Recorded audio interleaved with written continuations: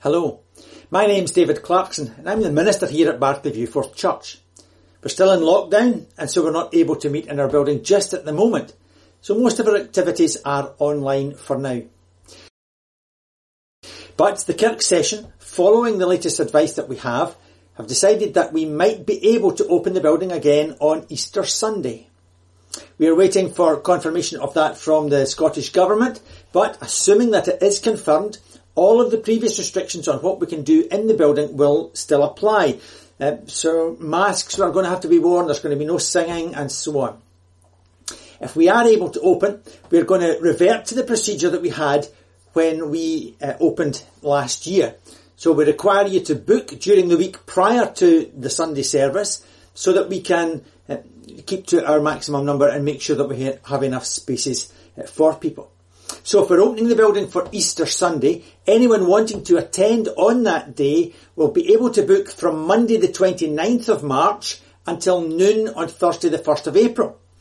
We expect confirmation on Tuesday this week, so keep your eye on the website or social media for updates, and we will try and let people know as best we can when we are sure what's happening.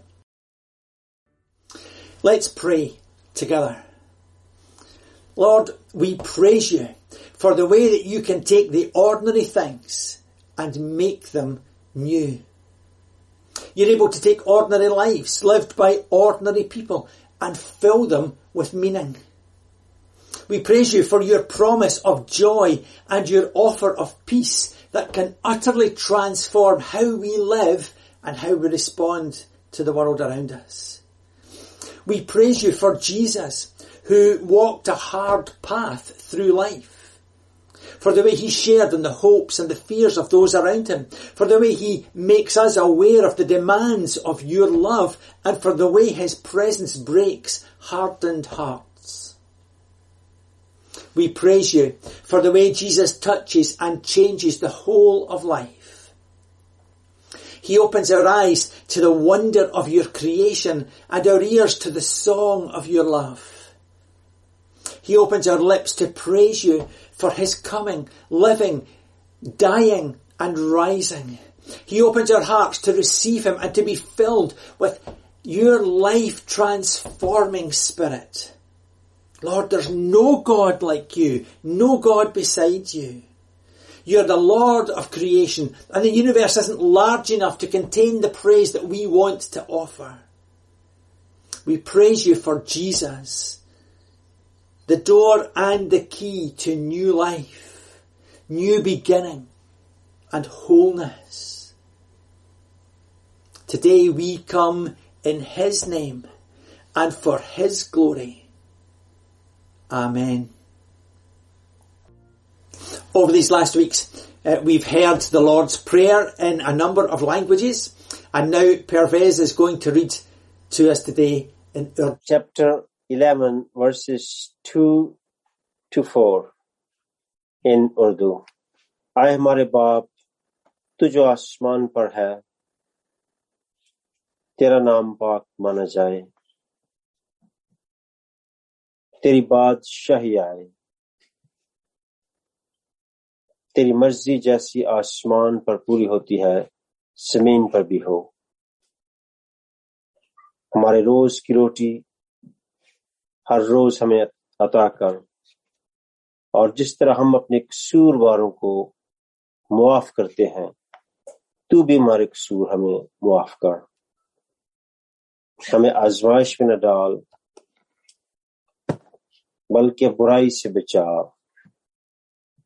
क्योंकि बादशाही कुदरत और जलाल सब कुछ तेरा ही है Amen. We've covered a lot of ground over the past few weeks. I hope that you've found something that will help you in building your relationship with God, and that's where we started. The idea that prayer flows from our relationship with God. There are three things that we should consider when we're praying. I've said them already today. Keep it simple, keep it real, and keep it up. It's really important to remember that building a relationship with God doesn't just happen. It takes time and it takes effort. there's one more important topic to discuss. And today I want to talk about the opposition that we face as Christians. And I know that as soon as we start talking about Satan and demons, there's going to be people that think, oh, that sounds crazy, or some sort of secondary Marvel movie, it's a bit odd. But actually, it's really important. I think if you don't understand that there is spiritual warfare, you don't really understand prayer. And the Bible is 100% clear that we are in a spiritual battle. There is an active enemy. And we're told that he has come only to steal and kill and destroy. Jesus himself launched his whole ministry with 40 days of spiritual warfare in the wilderness. And then the Apostle Peter, he says that our enemy, the devil, prowls around like a roaring lion looking for someone to devour. And Paul says our battle is not against flesh and blood, but against principalities and powers in high places. So spiritual warfare is a biblical reality. I mean, every time you pick up a newspaper or watch the news, really from anywhere in the world, there are stories of war, of genocide, of human trafficking, terrible things that humans do to other people. Of course, it would be easy perhaps to think that that's all a bit far away and not really much to do with us. But even for ourselves, if we're really honest, we all know, we all have that experience of the daily battle against temptation and all kinds of attack. And that's why Jesus says when we pray the Lord's Prayer, we should pray, deliver us from the evil one. Because there is an evil one. There is an enemy. It's only our tiny little bit of the Western world, and really only in the last couple of 100 years, that has had this weird notion that there isn't a devil, that there isn't an evil realm. The vast majority of people alive today, and certainly the vast majority that have ever lived, have known that there is a reality of evil in the world. You might be thinking, well, surely that's all just psychiatry, and that's part of the problem. You know, we do have to learn from psychiatry. It's a really important branch of medicine. But, you know, we have to acknowledge that to apply psychiatry doesn't in any way remove the fact that there is a spiritual realm. There is another realm that psychiatry doesn't deal with. The spiritual realm and the physical, the material, biological realm are integrated. But it seems that especially in the West, over the last few decades, there's been a real push to separate them. Western medicine doesn't always allow for that integration. So of course, psychiatry is important. Mental health is a huge issue in our society today.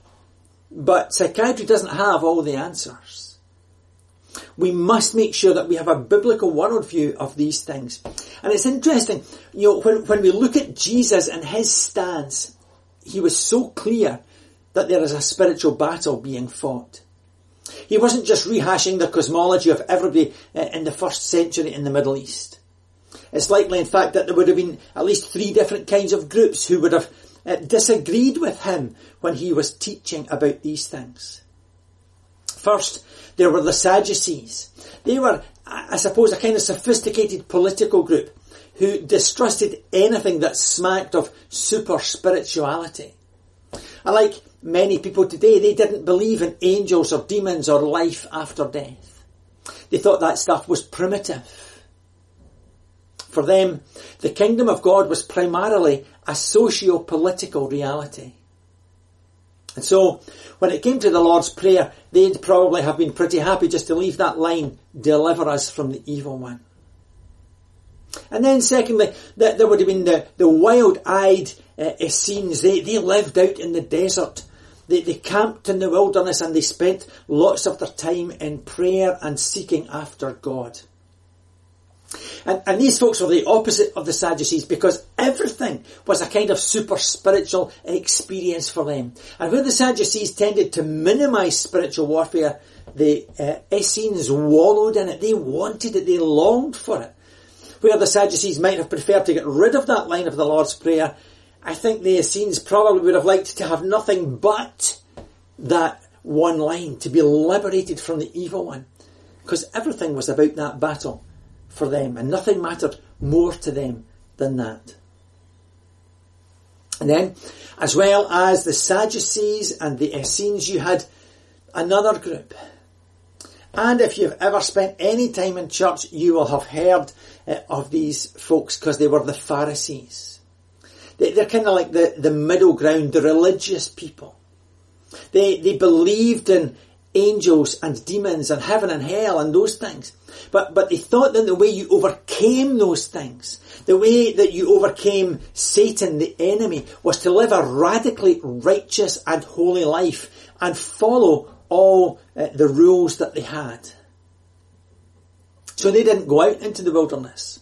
They weren't a sect like the Essenes in that sense, and neither did they get so involved in the politics and the political intrigue of the day. What they did was to have a list of 613 rules that you had to obey. And if you obeyed all of those, you were perfect and you were right with God and you had overcome the enemy. They would have been happy with deliver us from evil and the evil one at the end of the Lord's Prayer, because they knew the 613 rules, and that's what for them got the job done. The reason that I'm telling you that is because I think most people today fall into one of those three categories. And of course they're caricatures, of course they are. But maybe some people watching this naturally veer more to the kind of Sadducee view where maybe they find this session, this talk so far even a little bit odd, a little bit strange, maybe super spiritual, talking about heaven and hell and demons, and a bit weird. They prefer to be talking about psychology or sociology or social justice or political engagement or cultural credibility. All that kind of sensible stuff. Then there's probably others who are watching this who are naturally a bit more like the Essenes, so they would generally prefer to pray about a problem than, for example, to go and see the doctor about it or to write to a politician about it. No one wants to be like the Pharisees, but their worldview in this issue, maybe a little bit more like where they recognise the reality of spiritual warfare is understood. But they would want to suggest that we don't get too carried away with that. You know, kind of, let's stay focused on the less controversial things like Bible studies and personal holiness. The interesting thing is that when Jesus teaches on these things, he challenges all of those viewpoints. I think that a life that is modelled on Jesus and rooted in a biblical worldview combines a sober recognition of the reality of spiritual warfare, which is our theme for today, but also just an earthly dose of good humour and common sense. It's important to get the balance right. C.S. Lewis, who was the author of many books, but best known perhaps for his books Narnia, he wrote also a book about spiritual warfare. It's called The Screwtape Letters, and I would thoroughly recommend it. It's funny, it's relevant, and it's profound. It's deep. C.S. Lewis says, there are two equal but opposite errors into which our race can fall about the devils. One is to disbelieve their existence, and the other is to believe and to feel an excessive and unhealthy interest in them. So I want to take a look at what the Bible says. I want to read from Ephesians, the book of Ephesians, and from chapter 6, because there's a real key in there as we seek to pray and to live for God and to engage in spiritual warfare. I want to read from verse 11. So Ephesians 6 from verse 11. The it's the Apostle Paul who's writing, and he says, put on the full armour of God so that you can take your stand against the devil's schemes. For our struggle is not against flesh and blood, but it's against rulers, against the authorities, against the powers of this dark world, and against the spiritual forces of evil in the heavenly realms. Therefore, put on the full armour of God, that when the day of evil comes, you may be able to stand your ground. And after you've done everything, to stand. When you read what the armour is later in that section, what you see is that most of it is given to help us defend ourselves. The passage says again and again, stand firm, stand firm, stand. It's not so much about taking the fight to the enemy, but more about just not giving ground when we're attacked. I suppose one of the greatest spiritual breakthroughs that you ever see, the greatest bit of spiritual warfare you can ever do, is to preach the good news of Jesus, to tell somebody else about Jesus, to lead someone then into a living personal relationship with him.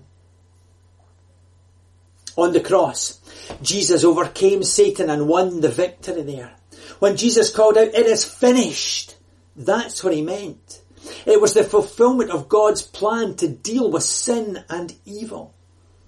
With his death and his resurrection, Satan was defeated, yet he hasn't yet been destroyed. If you read the New Testament, you're reading the book of Revelation, it's like the devil's on his death throes. And so we need to pray for God's kingdom to come. It's not automatic that the kingdom comes. We have to pray it in. And when we pray from a place of victory. We pray from a place of joy, not despair or despondency. That's because we know that the battle has been won. Jesus has already won the victory. And so we are praying from a place of victory. And we are wielding, if you like, the Word of God, knowing that the Word of God overcomes. We're running with the shoes of the gospel, knowing that the victory has been won by Jesus on the cross. And yet, the reality is that we know, because we see it every single day, we are surrounded by suffering and manifest evil in the world. So how do we make sense of that? If there's already a victory, where does all that come from? And what do we do with it? And how do we understand it? Well, we all live our lives in what we call the now but not yet. Jesus brought heaven to earth. In Mark's Gospel, chapter 1, right at the beginning of his ministry, he announced the kingdom of heaven is near. He brought heaven to earth. And so we get glimpses of glory and of his kingdom. He's building his kingdom, but we haven't yet reached that time, when time as we know it will end, and we will experience the rule and the reign of God. The day when Jesus returns will be a day when there will be no more sin and sickness, no more suffering, no more manifest evil in the world. And so we are praying and we are longing and we are preaching the gospel in this context of being in this gap between the darkness and the light, between the resurrection and the return of Jesus.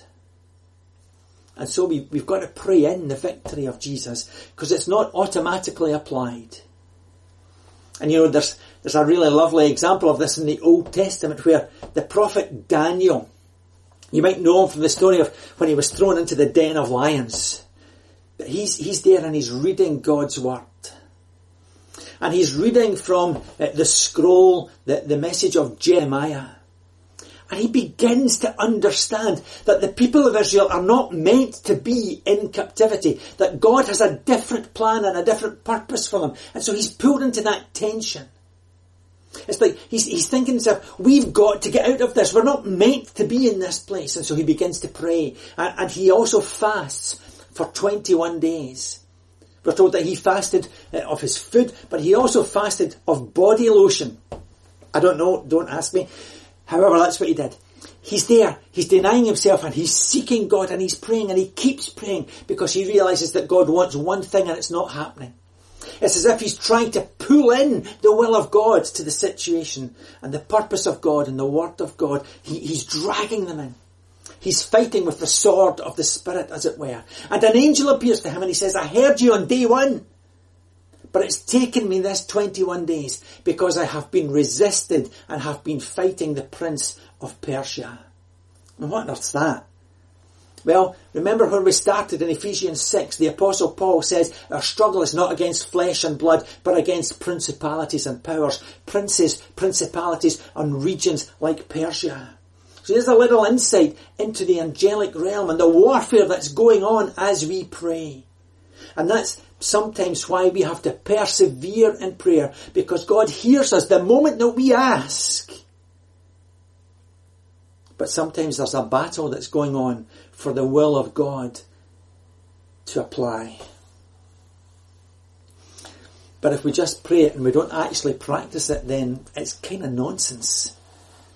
We have to live this stuff out as well. There's no point in praying for God's victory if we don't demonstrate it with the way that we live our lives. If we pray for victory but live in defeat, why would anyone believe anything that we say? I think one of the best things that we can do in terms of spiritual warfare is to try and work out what is the thing that the enemy is doing and what's his strategy in our area. And then by discerning the spirit that's at work, maybe in your workplace or in your home or in your neighbourhood, then once we've worked it out, we choose to live in the equal but opposite spirit. For example, if there's lots of greed around, we need to live with greater generosity.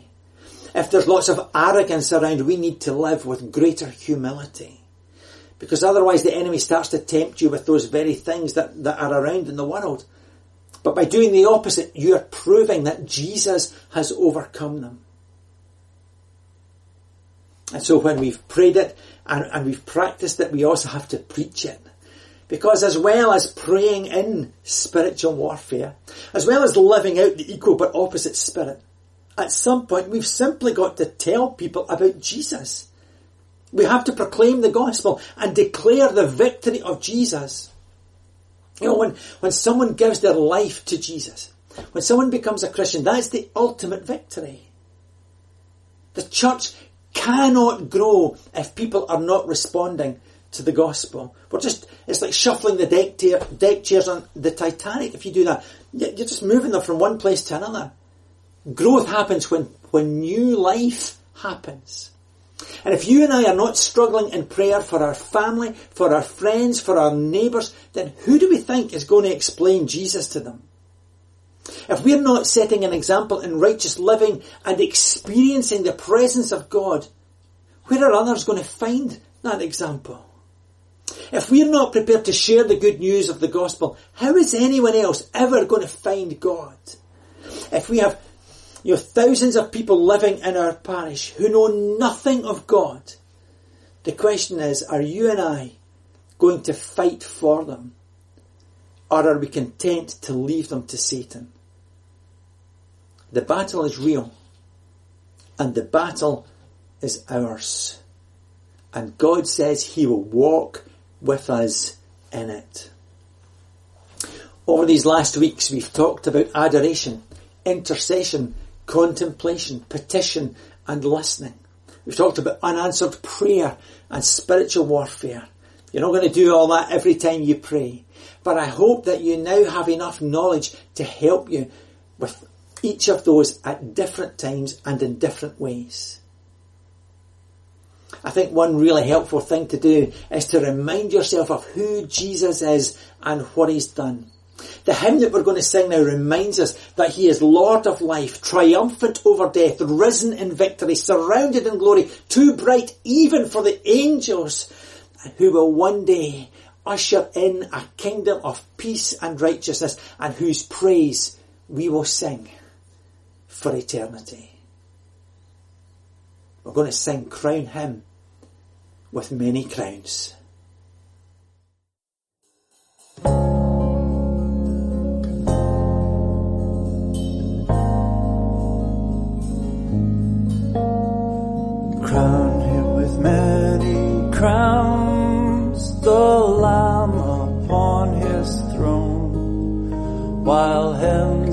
eternal anthem drowns all music but its own. Awake, my soul, and sing of him who died to be your Savior and your matchless King through all eternity.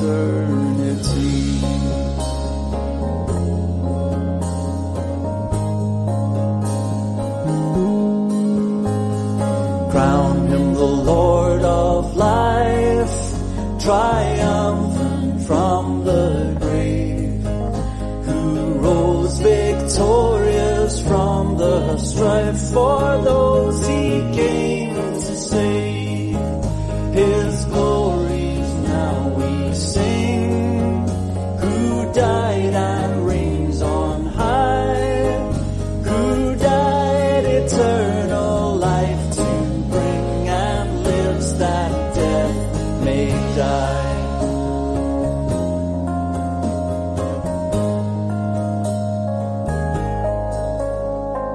Crown him the Lord of love, who shows his hands and side, those wounds yet visible above, in beauty glorified. No angel in the sky can fully bear the sight, but downward bends his burning eye at mystery so bright.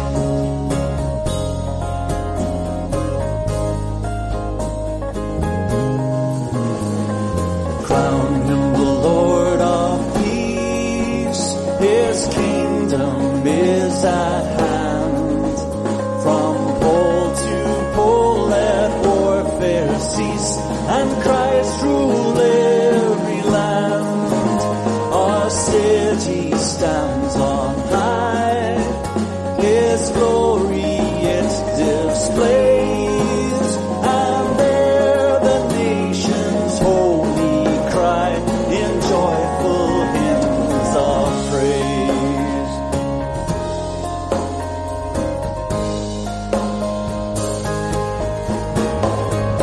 Crown him the Lord of years, the potentate of time, creator of the rolling spheres, in majesty sublime.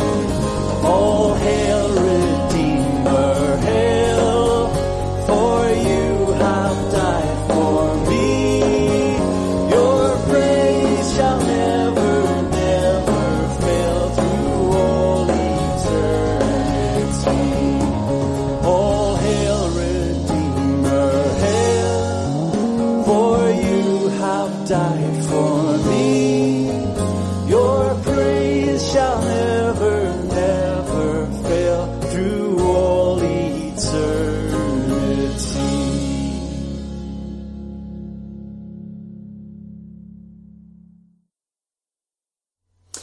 Thanks for joining with us today. I hope that you'll try some of the exercises that we've shared over the last few weeks, and that your prayer times are a source of encouragement to you. As we all go into this week and into whatever we face, our prayer is that you will know and experience the blessing, the presence, the love and the peace of God wherever you are, wherever you find yourself, whatever you're doing.